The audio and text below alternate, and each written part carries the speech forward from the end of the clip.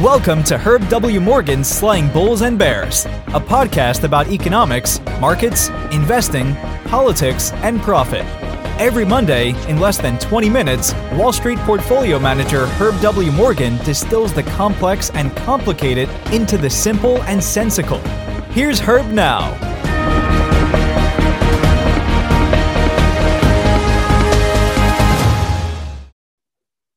Good morning, everyone. It's Monday, August 22nd, 2022. I'm Herb Morgan, Senior Managing Director, Chief Investment Officer. This is my weekly economic and market commentary for the week beginning today, Monday, August 22nd, 2022.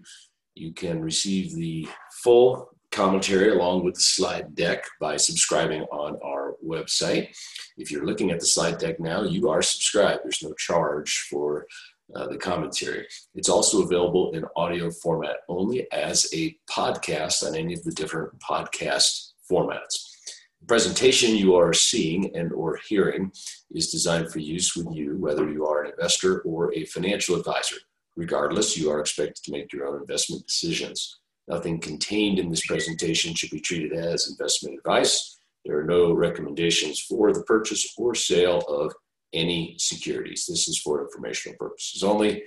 No investment advice is given. Accuracy, adequacy, or completeness cannot be guaranteed.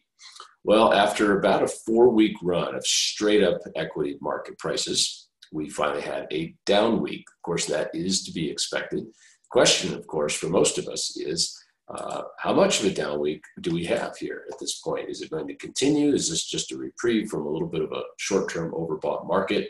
Are we going to resume the bear market of this year, which made up a lot of the lost ground, as you could see here, the equity indices? Bonds also sold off and yields went higher, getting closer to that all-important, I guess psychologically all-important, 3% level on the U.S. 10-year Treasury. In sympathy with the sell-off in equities, we saw high-yield bonds give up a pretty sizable chunk last week as well. Alternative indices did what they should do, which was produce low single-digit returns on an annualized basis. Economic data last week was mostly negative, suggesting that the economy does continue to slow down. Of course, this is the intent of the Federal Reserve with their current policy stance, which is to hike and continue to hike short-term interest rates and to reduce their balance sheet, which is a restriction or a decrease in the money supply, both of which should have the intended impact, which is to reduce inflation. Remember, the Federal Reserve has two mandates. Number one is price stability, meaning get rid of this inflation. And number two is full employment. If those two conflict, it's unknown which one they would lean more towards. Throughout my professional career, it's always been seen that inflation was the primary mandate. In recent years, that has been questioned. Clearly, right now, the primary focus on the Federal Reserve is controlling inflation. They'd like to do that without impacting full employment. We'll see how it goes. Let's start with the New York State Manufacturing Index. It dropped from 11.1 to minus 31.3, well below estimates. You can see on the bar graph here, that's a very significant decline in the New York State region in the manufacturing activity. Not as bad as the COVID lows, but pretty darn bad nonetheless. Still, noticing that there's been some price improvements, some relief on the inflation front, the outlook for the respondents to the survey actually improved and went into positive territory. Could this be the bottom? We don't know. Philadelphia Fed, Philly Fed, similar survey, was expected to be negative, -5, actually came in at 6.2. So New York Fed surprised significantly negatively to the downside, but right next door, Philly Fed surprised a little bit to the upside. Still, things are not rosy there. New orders rose, but we're still in contraction. Shipments rose. We're getting through these supply chain issues still, and that's certainly helping the inflationary pressures. Delivery times got a little better. Employment was up. So we're going to call these two mixed. New York Fed negative, Philly Fed soft, but marginally positive. Where the real negative data came in last week was in residential real estate. And we all know that residential real estate has been a white hot market, contributing mightily through the owner's equivalent rent number to inflation data. The National Association of Home Builders August index fell 8th consecutive monthly decline, very steep decline, and it finally went below the all-important 50 level, went to 49, meaning that overall sentiment of the nation's home builders has turned negative for the first time since the COVID-related shutdowns. So we had, COVID juiced the markets with lots and lots and lots of liquidity, jobs start to improve coming out of COVID, housing market's hot, interest rates now going higher, and people a little bit worried about the economy turned that sentiment negative. Current sales, though, still pretty strong at 57.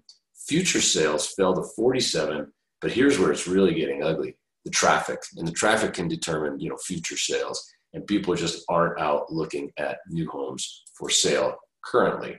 Housing starts fell 9.6%, far more than expected, although the June number was revised from a decline to a gain.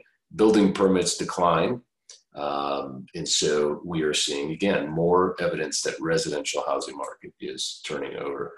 To further cement that evidence, we've got existing home sales for July, fell more than expected, fell 5.9%. They're 22% lower than they were a year ago. Despite that, though, the market for existing homes is still very tight. Inventory is still very low, but it did rise a tad. It's unchanged year over year.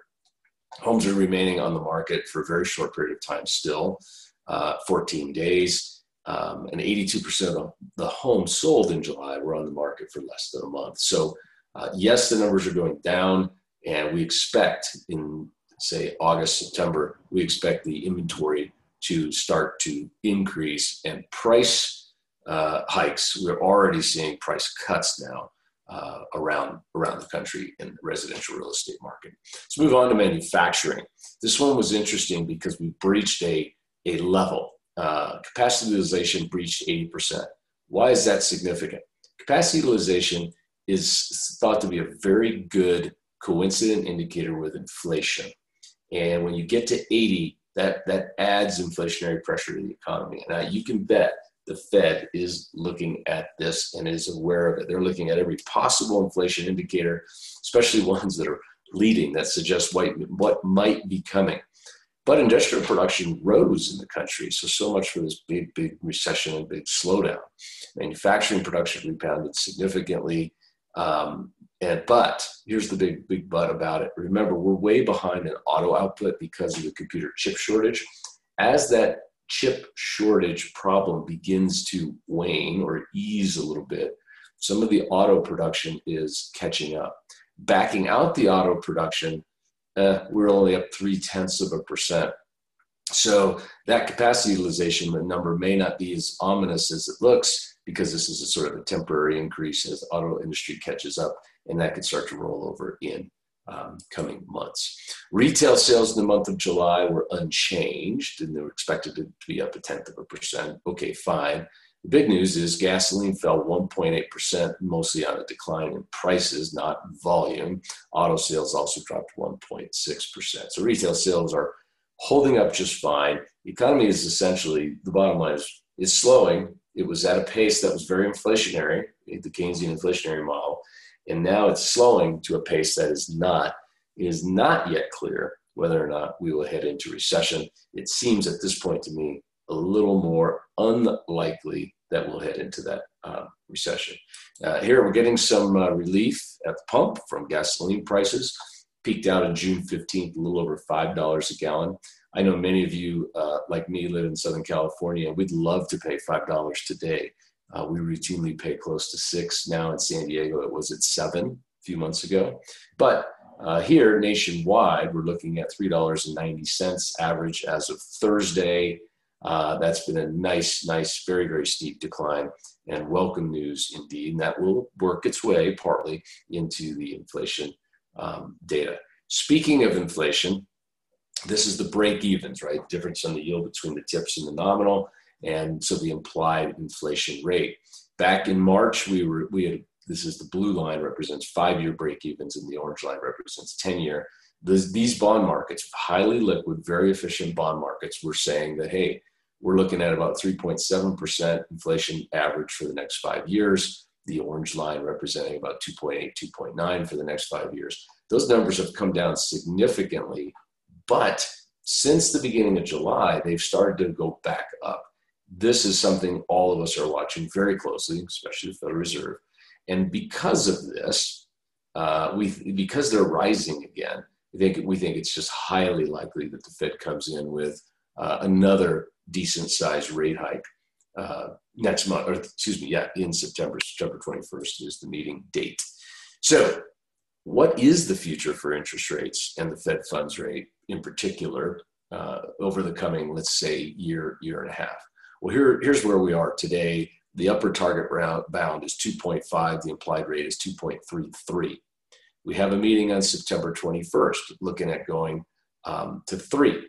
Okay, so then you can see this is continuing to increase. By the way, that's about a 75 basis point hike. It still could come in at 50. We've got some data yet to get, but I'd say more likely than not 75 in September. Then you've got November, December, February, no meeting in January. March is, according to the markets, the implied high of Fed funds rate will be in March. Let's call it 3 3/4. That's probably not enough to completely kill an economy. The market believes the economy will have slowed enough significantly by then that there will be enough concern about the possibility of recession that they will begin to start cutting rates as early as May. And believe me, that when you see market action, they're really looking at this, how far it goes, and then obviously hikes. This is obviously, you get out to March, you're talking 7 months away, anything can change. Employment data, inflation data, demand data, trade data, geopolitical events, all of these can impact this a lot between now and then. But this is the curve as of this morning. Interest rates likely to peak in March. Okay, what's going to hold them there? Jobless claims and employment. Initial claims for unemployment came in last week at 250,000. That was below the estimate. That is a sign of an incredibly strong and healthy labor market. So until that number breaches 300, and we had seen it come up and rise, now it seems to be flatlining, I think the Fed is clear to continue to raise interest rates. If that number starts to rise, this weekly claims for unemployment, then the Fed will be saying, well, wait, we've got 2 mandates, right? We've got the employment mandate and the inflation mandate, and then there'll be questions. As long as they're given the cover, the all clear side, the Fed will continue to keep those rate hikes coming to combat inflation. And obviously, continuing claims for unemployment are still very low. 350 million people in the United States. We're looking at about 1.4 on those continuing claims for unemployment. We got a report on business inventories for June. They were up 1.4%. Not a lot to talk about there. But the Conference Board's leading economic index came out for the month of July. And as you can see here, we've had several months in a row of negative, meaning this is a leading index. It's predicting continued slowdown, weakness in the economy. When it really starts to shoot higher, it gets above 0, it's predicting more and greater expansion. You can see when we came out of the COVID shutdowns, huge gains. Obviously, that led to the bottlenecks, supply chains, et cetera. Lots of economic activity. We overstimulated our economy on a monetary basis, on a fiscal basis, slowly trending lower, and now we got a little negative. That's taking off some of the inflationary pressure. So what's about to happen in the equity markets? This is the $64,000 question we all want to know. Well, we had a big run, and last week's sell-off, and then here we are this morning. I'm looking at my monitor. We're down again as we begin this week. But when you look at this from peak, January 1st, 2nd, 3rd, to the trough here mid-June, it's a 23.5% decline in the S&P 500. It was a little oversold. And then, of course, it ran up about 17.5% here to just about a week ago. And from an RSI standpoint, relative strength index, it was probably a little overbought. So makes sense. We got the correction last week. We're starting off this week with a little bit of 1-2. It all comes down to this. Are valuations right? And this is the S&P 500 forward Bloomberg estimated PE ratio of 18.4. Well, that's not overly high. It's certainly not overly low. It's almost Goldilocks, about right. And it's about right, though, because you come up with these valuations based off of both earnings estimates and interest rate estimates. So you take what you think the S&P is going to earn and what you think the yield, the risk-free yield is in the 10-year U.S. Treasury, and you come up with these valuations. The market's pretty good at doing this, but it also can adjust quickly to developments. Earnings estimates continue to stay very high. The consensus of analysts that report into Bloomberg on S&P 500 companies believe the forward earnings are going to be $227 a share. That's barely below the peak of just about $230 a share from a couple weeks ago. And earnings season is essentially over, where we would have gotten the forward guidance and gotten those cuts to estimates. So that justifies the market rally, keeping it where it is, not taking it down. If we were going into a deep, dark recession, those earnings estimates could go down 15, 20, 25, 30% even. And that's when you see the market really start to roll over. But you also have to discount those earnings, create that valuation based off of what you can earn without risk. That's the U.S. 10-year Treasury. And the U.S. 10-year Treasury yield continues to remain essentially very low. Go back here to, say, the turn of the century, 2000, yield on the 10-year Treasury was close to 7%. So you were, to decide to invest in the stock market, you would look and say, wow, I could get 7% risk-free. Now, it's true we got down all the way to 0.5% in 2020 with the COVID-related shutdowns. But in reality, today at 3%, we're actually at the peak, really close to the peak of 2018. We got to about 3.5 a month or so ago. We kind of peaked at 3% 2013, 2014. And essentially, we're at about the high of 10 years. And that's still very low. So interest rates have been low for a very long time. That clearly, as long as earnings stay high and rates stay low, that justifies an 18 multiple on the S&P 500. And doesn't seem like a compelling reason exists to get out and sell stocks today. Data this week, we've got Chicago Fed. That comes right after the Philly Fed, New York Fed from last week. Consensus was for negative. Actually, it came in positive this morning, so I'm happy about that. S&P Global's U.S. Manufacturing and Services PMIs, right at that borderline, right? 50, below 50 would be contraction. So we're right there, 52 estimate, 50 estimate. New home sales looking to come in at 575. Durable goods, pending home sales expected to be down. Jobless claims, great number. That comes in at 252.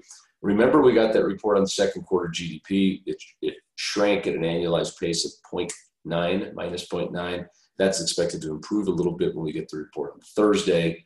Personal spending and income both expected to go higher. And then we get the all-important PCE, personal consumption expenditure inflation data on Friday, looking for a monthly increase of 0.1. And that, there's some folks out there suggesting even possibly be negative because prices have really started to roll over. But the consensus now is for a 0.1. And then Michigan consumer sentiment will be out on Friday as well. Don't forget to subscribe on your favorite podcast format. Thanks for tuning in. I'll be back to you again in 1 week.